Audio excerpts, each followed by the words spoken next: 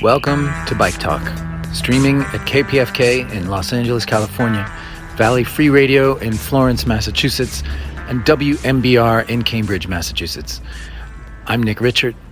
Today, we have Safe Streets Rebels, a group in San Francisco reclaiming streets from cars. Mike Eliason, founder of Larch Lab, an urbanism think tank focusing on eco-districts, and our own Ruthie Woodring, host of Valley Free Radio's Out There. First, Safe Street Rebels. I'm here with Brett and Maureen and Scott, Safe Street Rebels. That's right. And how long have you all been together? Almost a year now.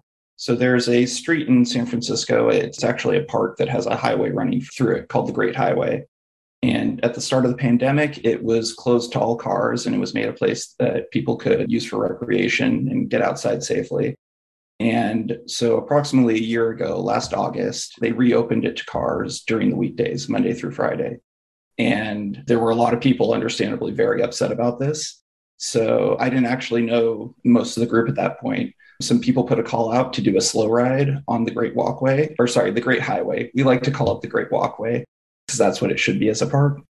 So somebody put out on Twitter a call to do a slow ride as a protest when they put cars back on it. And we all met a bunch of people who are really passionate about transit issues and who are willing to do something about it. So since then, we've moved on to a bunch of different actions, but we also still are focused on the Great Highway, trying to make sure we make that into a park permanently. Is that also JFK?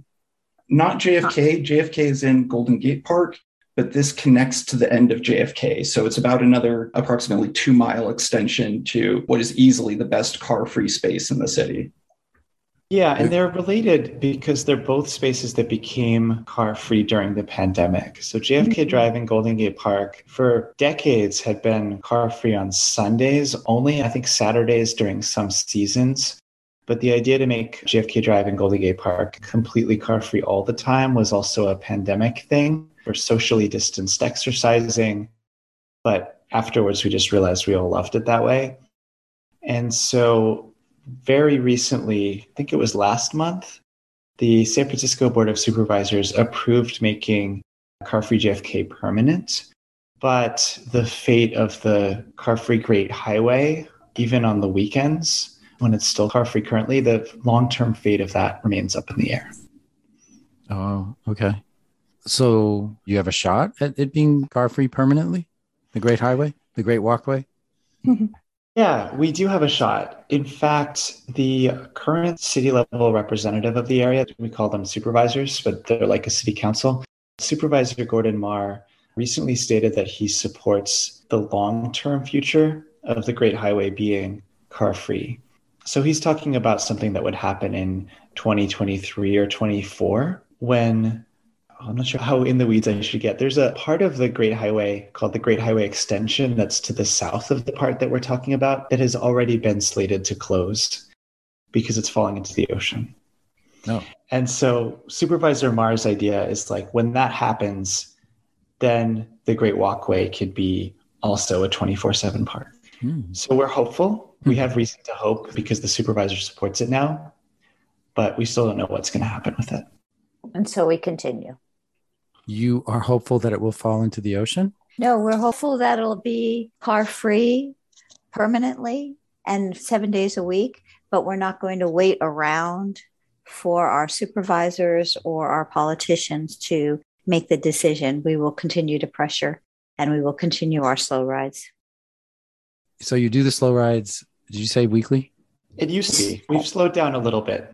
When the decision was first made to return cars to the Great Highway on weekdays, we did it almost every week for a while. That became harder in the winter because always doing them at 6 p.m., it was after dark and it was really cold. But we're basically on an every month cadence now. When we do a slow ride, we basically get a bunch of people, we meet up on bikes, and sometimes we have a jogger jogging in front of us. And we ride our bikes on the Great Highway really slowly, taking up the entire side of the street. It's got a median in the middle. So we block both lanes. And we ride so slowly that the jogger in front is setting the pace. And sometimes it's like, we got to go faster or the jogger is getting away from us. And so we basically block traffic on there all the way from the north end at Lincoln Way to the south end at Slope Boulevard, which is about 2 miles. And then we turn around to do it again on the northbound side. And we're not breaking the law because as long as we keep moving, it's not breaking the law. What's that like? What's it feel like? It's really empowering. It feels good. It sometimes feels scary. Other times it feels joyful. Sometimes it feels both of those things. The mood can vary a lot. Mm-hmm. It really depends a lot upon the two cars that happen to be following right behind us. If I may add, Scott, that one of the ways we've modified this and we encourage other people to do something like this is to have a pacer car behind us. In this case, we need 2 or 3. And they do not identify themselves as being with us. And so now to other car drivers, they're just also stuck in traffic, but they're protecting us from car drivers trying to plow us down. Yeah. And that is the way for other activists to take a highway, take a street that should be car free and have a joyous ride in safety. So that's the blueprint. That's the secret. I think that's the secret sauce. Well, you have the jogger in the front and the pacer cars. That's very creative. Something that I haven't mentioned is that for these 2 miles, the Great Highway has no entrances or exits for vehicles. So it has crosswalks, but you can't in a car turn off or onto it between Lincoln and Slope. So this stretch that we go, the cars behind us are basically just stuck. And it's the reason why our argument is that it should be car free, because people aren't using it to get their kids to school or such like that. It's just a highway that goes from one part of the city all the way down outside of our city, and cars can use something else. And so this is a politically effective tool? I'd say it's an experiment. Would you agree, Scott and Brett? Yeah, I think one thing that we've learned over the last year is we are trying to find all the different ways that we can apply political pressure. And one of the things we've learned with the Slow Ride is it is good for putting pressure on politically, but also it's been an amazing thing for turnout and for getting new people activated in the group. And this has helped building a movement that is not just focused on the Great Walkway anymore, but all over the city. So as we do the other events across the city, we learn more about how we can put pressure on, who are the people to pressure, and we're trying to bring that back to the walkway too. Yeah, I would agree with that. And I would add that I think my fear when there was the compromise where we lose the park on weekdays, my fear was that people would just get used to that. They would just accept that. A lot of people were sad. They missed being able to walk and stroll and roll and ride safely by the beach all the time during the week. But there was this possibility that people could be like, well, they made this compromise. That's just how it is. I guess that's how it's going to be from now on. And I think what was powerful about our protest and continues to be powerful is that we're not just accepting it. We're demonstrating to people that it can be different. We're turning it back into a park just temporarily for half an hour or an hour on Thursday nights to show people that we can still continue this conversation. We don't have to give up the space, but we can still fight for it to be a park. And we're doing that. And you could join us. And I think that that's really inspired a lot of people who have seen us there. Be like, oh, I don't have to just accept this compromise of losing the park on weekdays. This is still something that we can fight for. I'd like to add that this is no compromise because there are so few car-free areas in our city. This is not a compromise. If it actually was a compromise, bicyclists would have a lot more space and the freedom to get where they need to go throughout our city without the fear of being hit by a car. Our politicians call it a compromise so that it looks like we're being unreasonable, and that's a false word. So you had the park car free at one point during the pandemic? Mm-hmm. That's right. From relatively early in the pandemic in 2020. And it was actually Supervisor Marr who made the phone call. So the Great Highway wants to be sand dunes. Nature is continually turning it back into sand dunes. Regularly, it has to close to cars just because sand has blown onto it. And the city actually spends $300,000 a year just keeping sand off of it. And so Supervisor Marr just made a phone call to SF Rec and Park and was like, hey, I noticed you've been closing it to remove some sand. Why don't you just leave it closed for a while so people can exercise outdoors? And so from early 2020 until August 2021, it was car-free 24/7. And it was popular. It was at one point the second most popular park in San Francisco, only behind Golden Gate Park. But it was a highway? Yeah, and it's just a divided highway next to the beach that you can see the ocean from parts of it. Other parts, the dunes are too high, but it's just right by the beach. You can enjoy some of the cleanest air in the city. Wow. If you're out of your car. If you're out of your car. Otherwise, you just drive through and that's it. You can't even stop. I wonder how the idea originally was to take the most beautiful place and use that for driving through. I guess there's a rationale somewhere. Well, the lust for the movement of cars probably starting in the 50s, right? I've seen pictures. I think it goes back even further than that. And really what you're looking at now is almost 100 years of status quo of drivers expecting that. And you have some drivers where I will admit it can be a convenient route for them, but it is just an incredibly difficult route to maintain. And while drivers have so many other spaces they can take, there is no other place like this in the city. There's car-free JFK, and that's it, really. So it's that almost 100 years of car dominance that we're trying to push back against.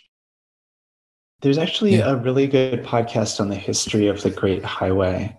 The Outside Lands podcast a few years ago did a history of it, but it's really tied up with California's history of promoting the automobile. Because at one point we had too much oil and the price was collapsing and oil speculators were losing their investments. And so it's like, we need to create things that people can do that will drive demand for oil. So let's build highways everywhere. And so I think that the Great Highways creation is just a part of that era. And it was also a way of proving man's dominance over nature. We're going to turn these sand dunes into a highway. Yeah. Well, I want to go on one of these rides.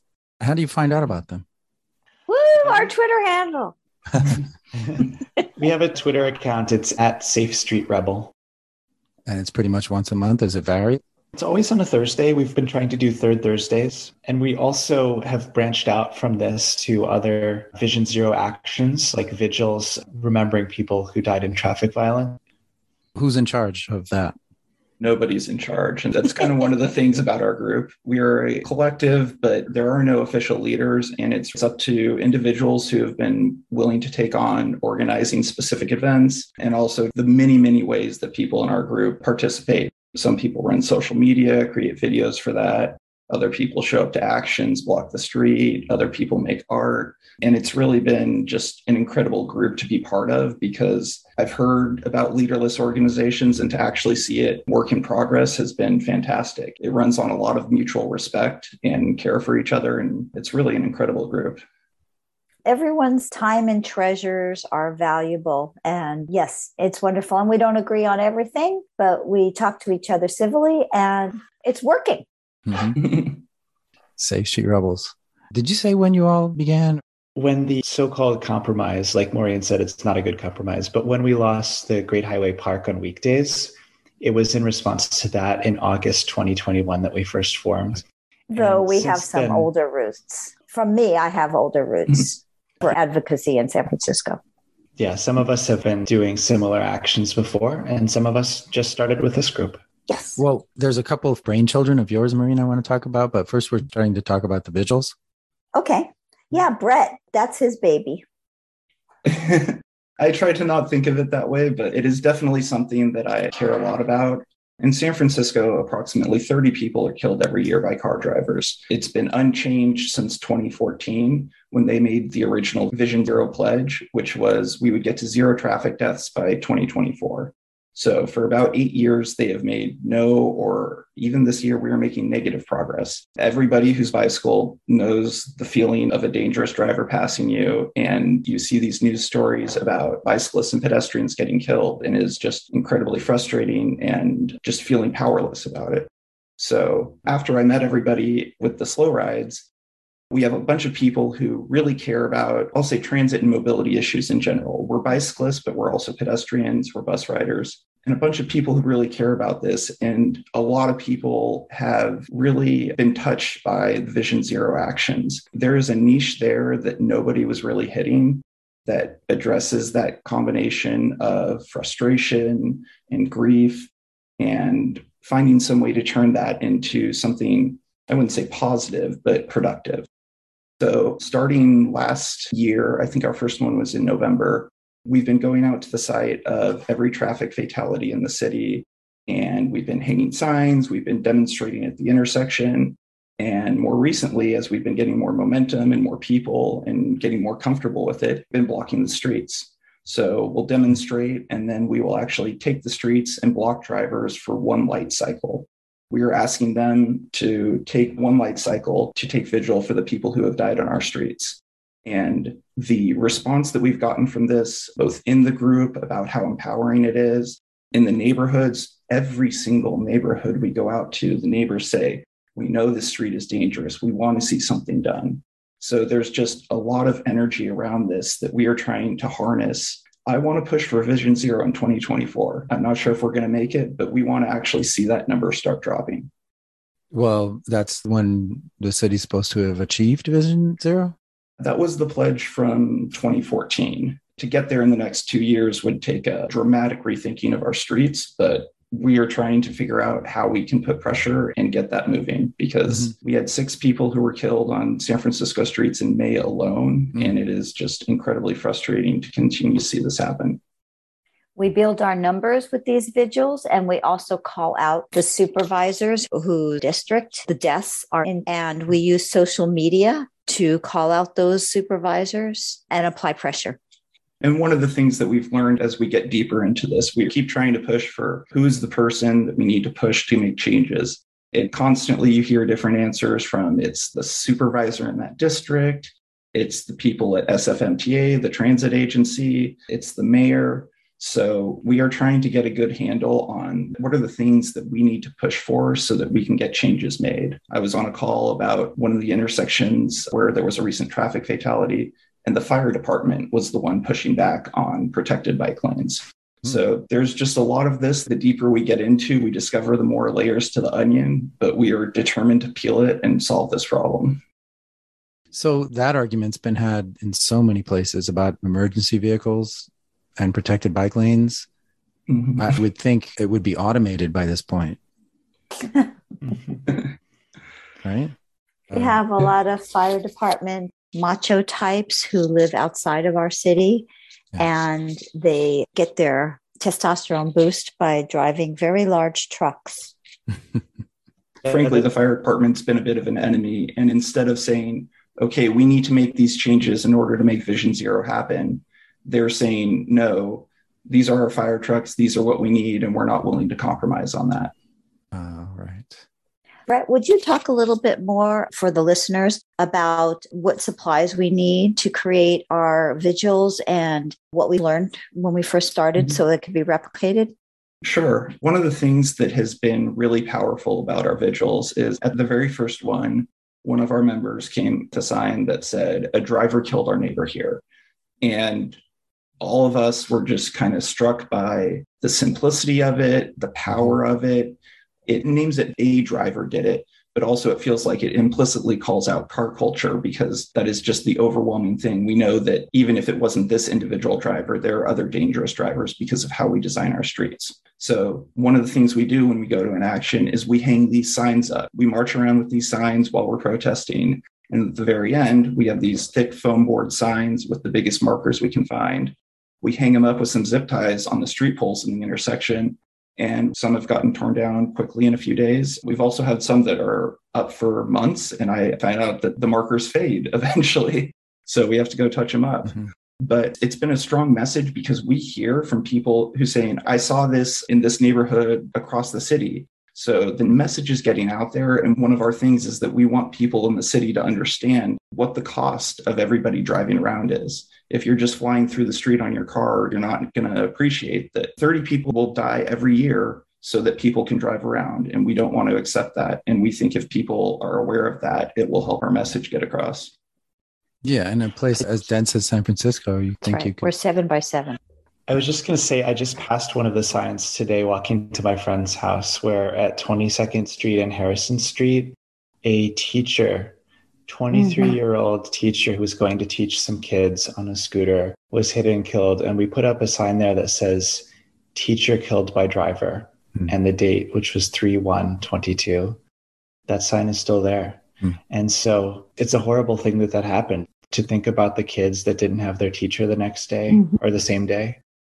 But I think we're doing a good thing by making that visible. We not only come out and protest, but by leaving the signs, it leaves it visible for a while afterwards so that people can't deny this issue.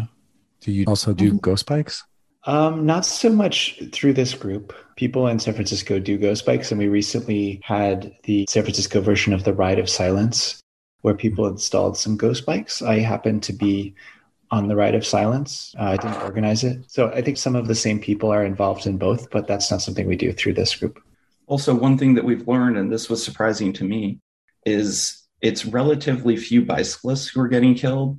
Pedestrians are by far the majority of the fatalities. It's kind of shocking to me. Some of these have been pedestrians on sidewalks. And as a bicyclist, you feel that danger all the time. But the numbers have shown out that it's really pedestrians who have suffered the worst at the hands of drivers. I'm actually not surprised by that, because far more people in San Francisco walk than bicycle. But that does bring up a related point, which is that the problem with dangerous streets isn't just the people who get killed. It's also all of the people who would enjoy biking around the city, enjoy having that option, that freedom, that mobility to get on a bike or get on a scooter or something like that, but don't do it because they don't feel safe. And that's also a problem with our current street design, the kinds of horrible, over-wide, encouraging speeding street designs that we find ourselves coming out to protest. They're also discouraging people from riding in the first place. And in some ways, that's a greater tragedy. Well, thank you for doing that, Brett, and all of you. Yay. Instead of screaming into the darkness, we're gathered in community and expressing our grief and doing something about it. And we hope that it inspires other people in other areas to try similar things. That's right. Everything we do is teachable, and we want to inspire others and give as much support and instruction as we possibly can. Almost everybody in the group is from San Francisco, and we do have some East Bay folks who come over. And there was a cyclist who was killed in Oakland 2 weeks ago, and there was a vigil this Wednesday. And it was one of the people from our group, and he organized one of these actions in the East Bay. He got more people out to the East Bay action than we've had at any of ours. So it was incredible to see this idea taking root across the Bay, and maybe it's going to be going to other places. But just like we've seen in every neighborhood we go here, there is so much desire for change, and there is so much recognition of how dangerous things are, but people don't feel like they have an outlet for it yet. So we're really trying to harness that and give them an outlet. We should talk about people-protected bike lanes and street theater. Yes, thank you. It's one of my joys, that's for sure. And again, I emphasize that everything I thought of is reproducible, and we are here at Safe Street Rebel to mentor anyone who would like to learn from us, and we do this with love. So, Maureen, you've been doing advocacy for a long time, and I'm going to ask what has to happen and how this has to spread in order to get to Vision Zero anywhere. I've created two types of action. One takes a lot of people. That's the People Protected Bike Lane movement. And the other one is short and snappy, and it's called the Just a Minute Actions. The People Protected is a group of people. The more, the better. You need a lot of people. We'll stand on a painted bike line, and we use our bodies to create a protected bike lane. It is very visual. It works tremendously well, and it's excellent for social media because you can see our vulnerable bodies are standing on that paint.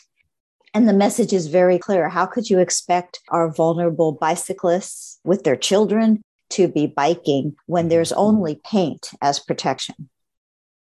So where do you do it, and how long does it last? For the People Protected Bike Lane, we have done it in Valencia Street. We've done it on Polk Street. Well, I don't want to get too in the weeds on San Francisco streets, but let me tell you, it has worked. The supervisors see, oh, look, there's people who care, and I can leverage that for something. SFMTA sees that they're being shamed, that a stripe of paint is not acceptable. That action gets results. And for potential activists, you call people to Twitter. You try to create a Google Doc for people to sign so then you can use their emails to gather for other actions. That's the way to begin. I've also created a jam. It's called Just a Minute Action. And with our pilot, we've discovered the best number is 5 people. All you need is 5 people, 5 reflective vests, 1 megaphone, and a few signs. And you and your friends can protect bicyclists and illustrate very clearly the need for cars to stop double parking in bike lanes. And how do you do that? It's so much fun, guys. Please. So find yourself a street that doesn't have a bus going down it, because we don't want to slow down the people on the bus. But the bike lane is frequently blocked by double parked cars. Now, that's your fishing ground. Now, you go out there with a very minimum reflective vest. So now you're looking official. You stand in the car lane. You're blocking the cars parallel to the car parked in the bike lane. You leave a space so that bicyclists can safely travel between you and the double parked car, but you are not letting car traffic continue through. Am I painting a word picture? So you find a car parked in a bike lane. That's right. And then we enter the car lane and we refuse to let cars continue through until the car that's double parked in the bike lane moves on. Wow. And so how does that affect the person who parked there? We are not there to shame that person on the streets that we are doing this. Often it is low-income people who are delivering food and pulling up to restaurants. We want people to support our local businesses, and we want those delivery drivers to have the infrastructure that they need, loading zones. But it has to be out of the bike lane for the safety of people in the bike lane. Mm-hmm. And there's an irony in the name Just a Minute, because that's often what cyclists hear, right? When somebody... Bingo. Yeah. I'll just be a minute. I'm just going to run in and get this order and I'll just be a minute. Wow. Just a Minute is by far my favorite action because there's something so deeply satisfying about yelling it right back at cars. We do it with a megaphone. For anybody who's an activist, you put somebody who's very chill on that megaphone so that they will not engage in anger to car drivers. So we explain, we are so sorry to be blocking your passage home. Everybody wants to get home safely. And we promise we will move just as soon as this dangerous obstruction in the bike lane is removed. So sorry for the inconvenience. So how long is the longest that you've had to do that? Guys, how long? 15 minutes, maybe? I don't think it's gone on that long. I expected somebody to be there for a half hour sometime, but it seems like almost all of them are under 5 minutes. Maybe I'm missing some of the longer ones. I think the longest one I remember is the cop that was getting hot chocolate. We jammed the cop. Well, I see a lot of pictures of police cars blocking bike lanes. That's right. And we're so sorry. It's important cop business. And we will leave the car lane just as soon as this important cop business is over. And we think it's a perfect example of one of our fundamental tenets is that the police aren't going to solve any of these problems. And in fact, they're going to make a lot more problems. Things that we want that will fix things like concrete street design changes, real bollards, not these little plastic flex hit posts. We want to go for a enforcement-free solution where the street is already set up that you can't hurt bicyclists in the bike lane. You can't block it. And that's been something that we're trying to push no matter which street we're looking at. Is it a Vision Zero response? Is it Just a Minute? We want to find a way to do this without getting the police more involved. We don't need them in traffic enforcement at all. And short-term parking for pickup drop-off? Loading zones. Yeah, I mean, I think the parking that we already have needs to be better managed. So One of the reasons why this double parking in the bike lane is so bad in San Francisco is that, so San Francisco is progressive in the sense that it has demand-based pricing for parking in some commercial areas. So if there's more demand to park there, the price will be higher to keep some units free on every block, kind of like Donald Shoup's ideas. But because of politics, they turn all of that off after 6 p.m. and on Sundays.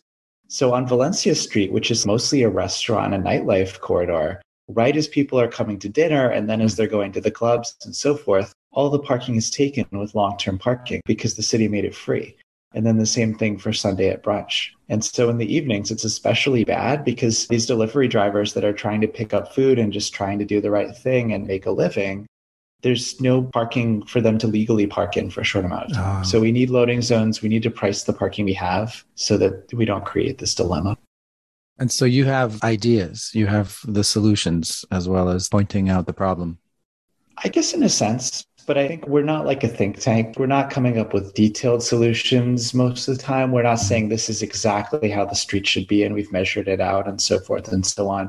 I think some of the people in the group, including myself, do that kind of thinking separately. But I think what our group is about is really demonstrating and showing people how they can take back street space, inspiring people, and ultimately calling for the traffic safety issues to be taken more seriously. And then the ideas part is not the hard part. Mm-hmm. I think the idea is that certain ideas are good ones, like real bollards, concrete changes, and that certain ideas are just unacceptable and useless, like painted bike lanes or bad flex hit posts. So we're trying to get people thinking in the correct direction, and then we can work from there. Yeah, that's the real problem, is getting people motivated, caring, aware.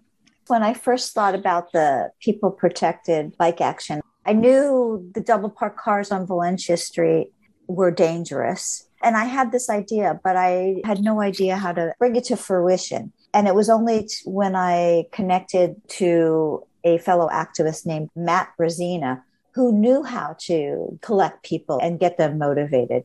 Now I know. And one of the ways is when people hear themselves saying, I wish my supervisor would care, or I wish we had protected bike lanes here, or, oh my God, another death. Oh, that's so sad. That I would like to encourage people to take that thought a little further and say, how can I connect with other people who feel the same way? And with that connection, there's power. Thank you so much. And hopefully we'll talk again. Welcome to Bike Talk. My name is Lindsay Sturman. I'm the co-host, and we are here today with Mike Eliason, who is the founder of Larch Lab. And he is an architect and an urbanist and a dreamer. And he is really leading the charge on sustainability, walkability, bikeability, and really just rethinking our cities. So welcome, Mike. Thank you so much for coming on Bike Talk. Thank you very much for having me, Lindsay. So I'd love to hear your big thoughts on eco-districts.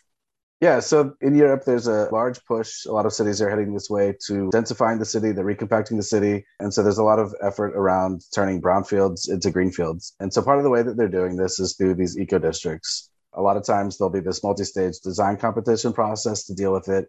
But the concept is that you will have this development that has housing, it has ample social housing, so there's affordable housing. There's a lot of open space. It's not a small park or whatever. It's usually like 40 to 60% of the land area in that eco-district is open space, and that can be public park, that can be semi-public courtyards, private garden space, but there's a plethora of open space and green space. There's a large focus on having car-free interiors. And so it's about either putting parking underground, which I'm not a huge fan of because of the carbon iceberg of parking. You're inducing carbon emissions in the construction.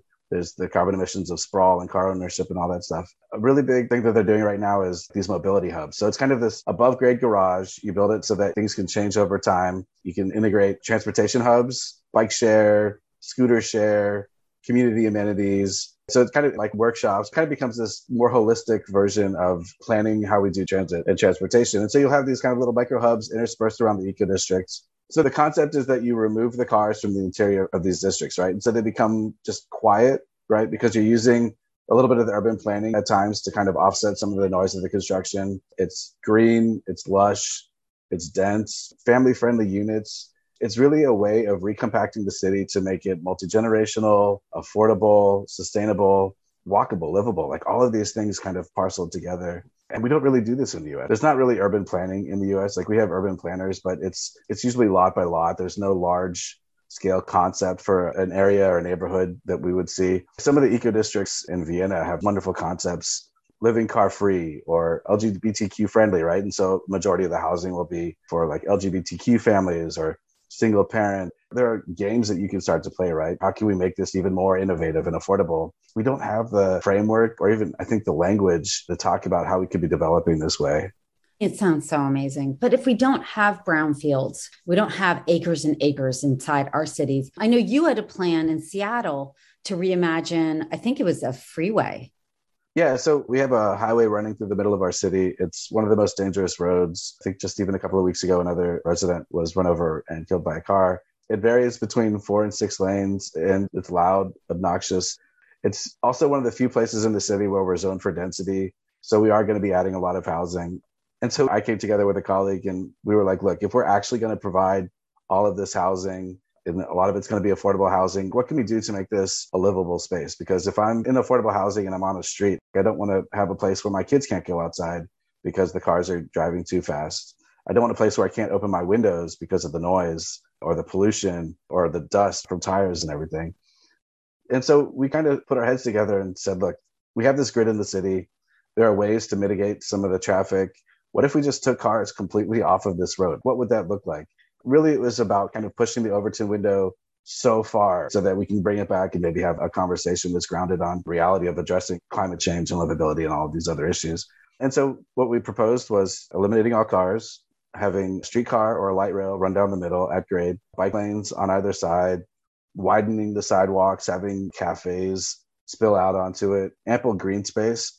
And so the idea was that this really becomes this dense, lush, green, quiet corridor that runs from the downtown core all the way up to the next suburb north of us. It caused a few waves. There were definitely some people who were really fascinated by it.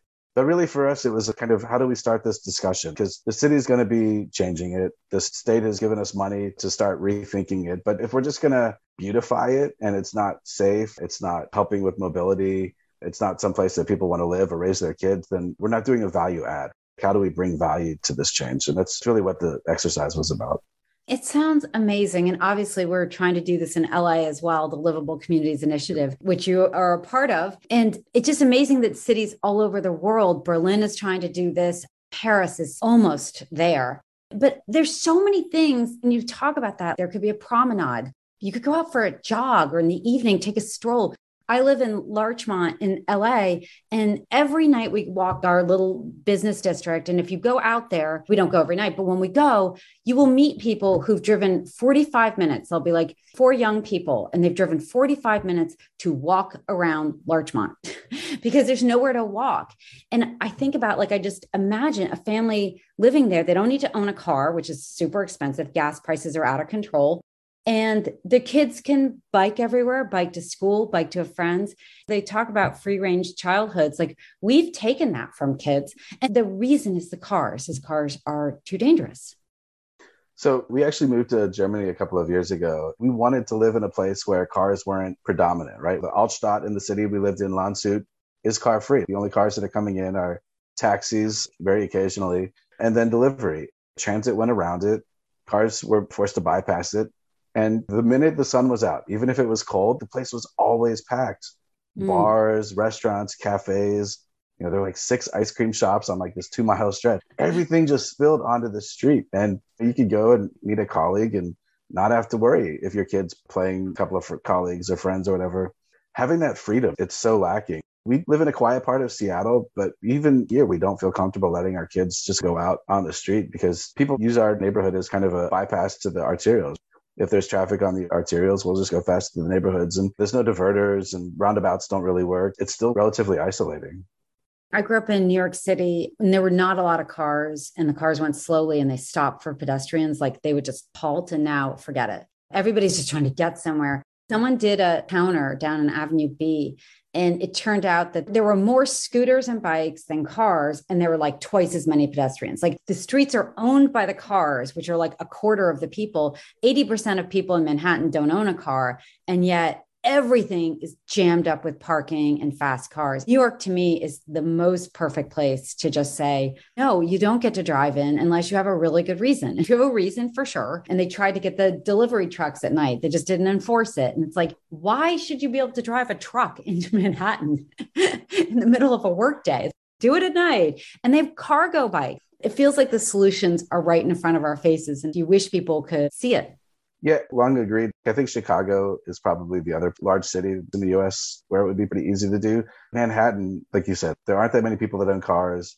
People walk. The transit's pretty good. It's relatively flat. I mean, there's some topography, but it's so much more amenable. And it's really like there's no leadership. Bloomberg kind of pushed a little bit here and there and helped change the conversation. But since Bloomberg, de Blasio, and he lived in Brooklyn. And so there wasn't a lot of effort around it then. We'll see if Adams does anything. He's at least started to talk the talk. I have a lot of hope for him. Yeah. But like with climate change, the IPCC's working group theory report was absolutely, we need to deprioritize cars on our streets. We need to unseal streets, make space for street trees. The urban heat island effect is only going to get worse in a warming world. And so the Dutch, the French, and the Danish are really pushing the boundaries of this in Europe. Mumbai is doing a bit of work on this too. There's cities out there, they're doing this stuff. It's just, we put so many of our eggs in the wrong basket when it comes to prioritization and funding. And I had hopes that Build Back Better would change that conversation a little bit, but not been passed. Mm-hmm. So who knows? Well, it's also like bikes. And of course, that's why I love bikes so much. Bikes are the key from everything we've learned from the Dutch is that if you want to scale transit, you need the micromobility, AKA you need the bikes and the bike lanes. And if you want to get people out of cars, you need transit and bikes. And then if you want to get people on bikes, you got to slow the cars down and give them a very livable, sweet street, as you say, with cafes and trees. And then everybody will bike. 80% of people will bike. But if you give them fast cars and crummy infrastructure, get somewhere between 1% and 8%. Yeah, it was eye-opening to live in Germany and see so many senior residents on cargo bikes. There were a couple of big hills where we lived, and they would hop on their e-bikes in their house up on the hill and come into town, do their shopping or hang out at a cafe or restaurant. And they'd hop back on their bike and just go. Right. It was so amazing to see there was that accessibility. There were also a number of residents who had mobility challenges, and they had trikes and other mobility devices that helped them get around. And they didn't need to drive. They didn't need to rely on transit to do basic chores in that part of the city, at least. And so I think it really allows the opportunity to kind of expand to the city, hopefully is accessible. I know it expands accessibility because there are people who can use adaptive bikes, but a car is not a good fit. So it's an amazing opportunity for so many people, especially people who want it. My kids don't want to drive. They're not getting their driver's licenses. And I think they said like 65% of young people don't even want to get their licenses, never want to drive, and never want to own a car. Yeah. Well, Mike, this has been so interesting to talk to you. Thank you so much for coming on the podcast. Thank you for having me.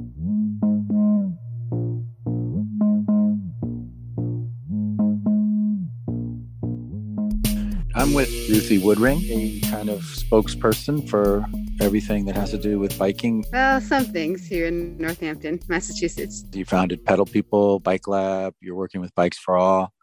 And you have some news today. Yeah, a couple of news items on the bike car crash front. One is about a cyclist, a Northampton cyclist, or a man riding a bike, Charlie Braun, who was killed in October by a motorist. And the motorist that killed him got sentenced in court last week. And then the other is about a friend of mine that I've been working on the Bikes for All project with a super experienced cyclist, bike racer my age, who was hit by a car last Saturday. He's alive. He's in the hospital. We hope recovering with some traumatic brain injury and a broken neck, but we think he's going to come through. Salem, right? Yeah, Salem Mazawi. You work with him on Bikes for All? Yeah, we actually just met pretty recently this spring on the Bikes for All project, but he's been in the area for a while, I think. He was a bike racer for a bunch of years, and then he sort of retired when he was 32 and took 16 years off, and now he's come back he just started bike racing again. And as someone who is car free, he wanted to get a reputation as a bike racer, he got a platform through his racing, and the platform being to show how great biking was for commuting and to address climate change. But then now he's hitting in the hospital, but we hope he'll come back. He is not a bike racer, but wants to become one just so that he can spread the word. Well, he was until he's 48 now, but he was until he was 32. And then he kind of got out of it. But now he's getting back into it. So he's racing against a lot of younger people, but he was doing really well. He was doing better and better till this crash. And he has a blog. Yeah, it's called The Got to Bike. I think it's at blogspot.org. GOT stands for the guy on the bike, acronym for guy on the bike. Because when he would go grocery shopping and show up on his bicycle to get his groceries, which was unusual where he was shopping, the store employees would be like, "Oh, it's the guy on the bike." Yeah. You get a lot of that. Actually, I don't so much here in Northampton because there's lots of people on bikes doing that kind of thing now. And also because I don't go grocery shopping. No. You don't go grocery shopping. That's Well, right now there's tons of fresh fruit like mulberries and cherries. I also have a garden plot. And then I'm not a very picky eater, and I'm pretty resourceful, and there's a lot of waste going on. And I work in the waste stream. Do you work in the waste stream? Yeah, so I haul trash with pedal people, trash, recycling, compost. And you know what they say, one person's trash is another person's treasure. Every time we talk to you, we're going to have to talk about that because it's so interesting. Yeah, I live in a collective household, and so we get dry goods through a food co-op that we're members of, that like a buying club where the dry goods get dropped off here. Your whole life is just a reiteration of the same principles. But what is Bikes for All? So Bikes for All is a project of the Friends of Northampton Trails. And the idea is just to collect unused bikes, have a group of volunteer mechanics to fix them up, and then redistribute them to people who need bikes. The bigger goal is to start some sort of bike co-op in Northampton, but the cost of space, of a physical space to do that kind of thing, is sort of prohibitive. So right now we're just operating out of someone's garage. There's no water, no bathroom. So we're just operating out of there as a place to fix bikes. And then when someone needs a bike and contacts us, we meet them there to hook them up with a bike. So you're doing good work. And Salem's laid up with a traumatic brain injury. Salem's partner Adele had a post about it. After he got hit, she had posted to Facebook to let people know what had happened. And also because it was a hit and run. And as far as I know, they still haven't found who did it, but there is some surveillance camera that the Granby, Massachusetts police, some surveillance camera footage that was put out with it showing a sedan speeding away at 4:47 in the morning, I think, and then showing a pickup truck that came by like an hour later and more later in the morning that looked like it was driving around suspiciously. So when he was hit from behind and then just left there, and some neighbors found him, I don't know, an hour or two later, and called 911, and emergency responders came. So Adele posted out that information, trying to help track down the motorists that hit him. People in the cycling community and friends have been wanting to know how they can be supportive. How can they help out? Can we bring you food? Can we start a GoFundMe page? Those kinds of things. Adele's been visiting Salem in the hospital every day, and basically said, our material needs are okay, but the thing that Salem would probably want most, that would mean the most to him, is if you could ride a bike. Like if you're able, if you have the means, if you have the fitness, you can ride a bike, because that was like his mission, his goal, his belief in how to create a better world. Yeah. Did Adele, after somebody's just been hit and run, you're encouraging people to get out and ride. There's kind of a... Yeah. Right. Yeah. She really didn't want people to be afraid because he got hit. And so she's like, the more of us that are out there biking, the safer it is for everyone.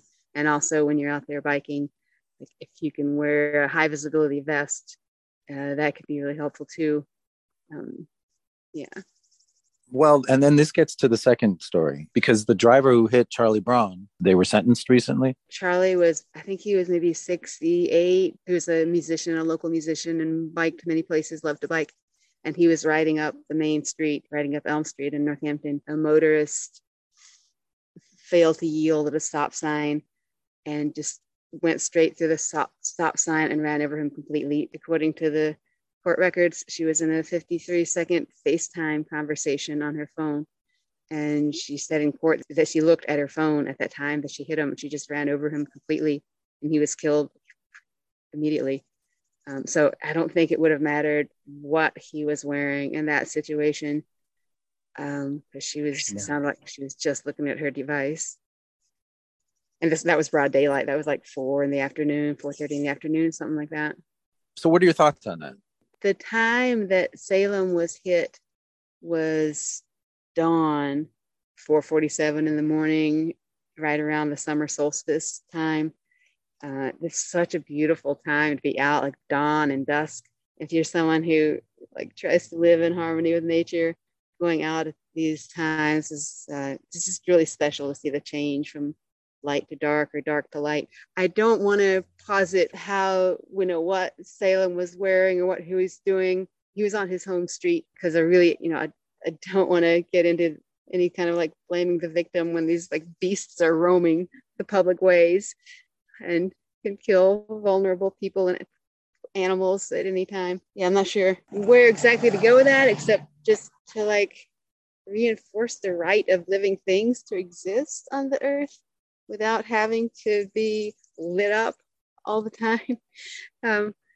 Also, I've had conversations with one of my coworkers, some of my coworkers, one in particular, my coworker, Ben, who about how cyclists should dress to be safe. And while wearing bright colors and visibility can save your life and can save someone else, and it can make it less likely that someone else is going to have to live with a manslaughter charge. I know a lot of people, especially older people, have told me they just don't see that well. Their vision's deteriorating and they're still able to drive legally, but it's really hard for them to see small things. Cyclists, pedestrians, animals. Wearing something bright and visible can make it easier for everyone. But in the back of my head, I'm also thinking, like my coworker Ben says, well, if neon vests becomes the standard for cyclists, or cyclists who can afford them, or cyclists who it's like more culturally acceptable for them to wear those things, like those cyclists may be safer. But what about the cyclists that are just wearing regular work clothes,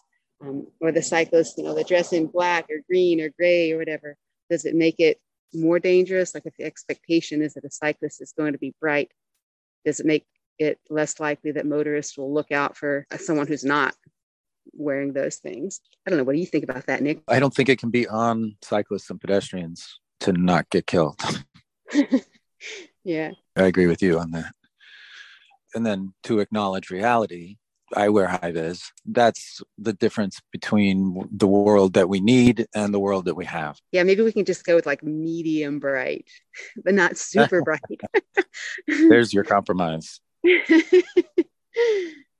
In the bike and pedestrian advocacy community, it's a real topic. Every time you see some Department of Transportation campaign about how pedestrians have to be alert and be off your phone, or cyclists have to wear bright colors and have lights, you shouldn't be spending money telling victims how they have to not be victims when you could be changing the conditions. Yeah, hearing you say that makes me think about the women being told how to dress or not dress so they're not victims of like sexual assaults and things like that. You said it. That's a comparison. One quick thing I wanted to add about Salem is that I really identified with him. His thing sort of hits home with me. But also I think about him and how like we're all only temporarily able-bodied.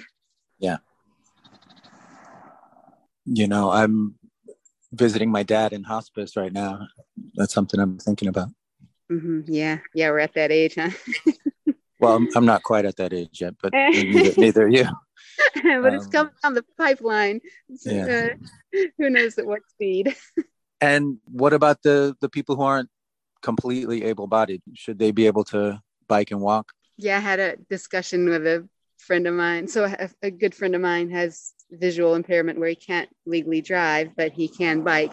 And in order for him to bike safely with his vision, he needs to be in the middle of the lane because he can't easily see like road hazards on the side or like the bike path. There's too much small things going on, not enough space there. And so some like motorists or other cyclists will be like, he needs to get out of the road.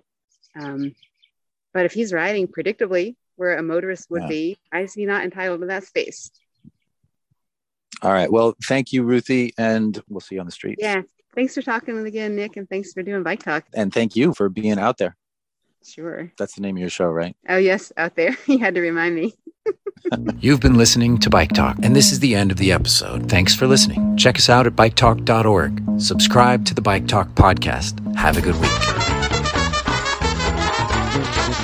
Get on your bike, sit on the seat, put your feet on the pedal, and run all around, run all around. Get on your bike, sit on the seat, put your feet on the pedal, and run all around, run all around.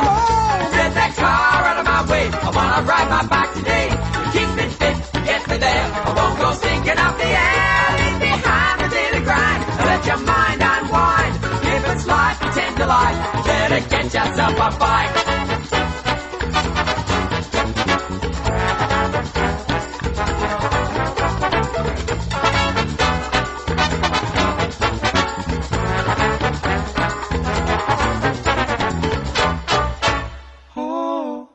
Got yourself a bike.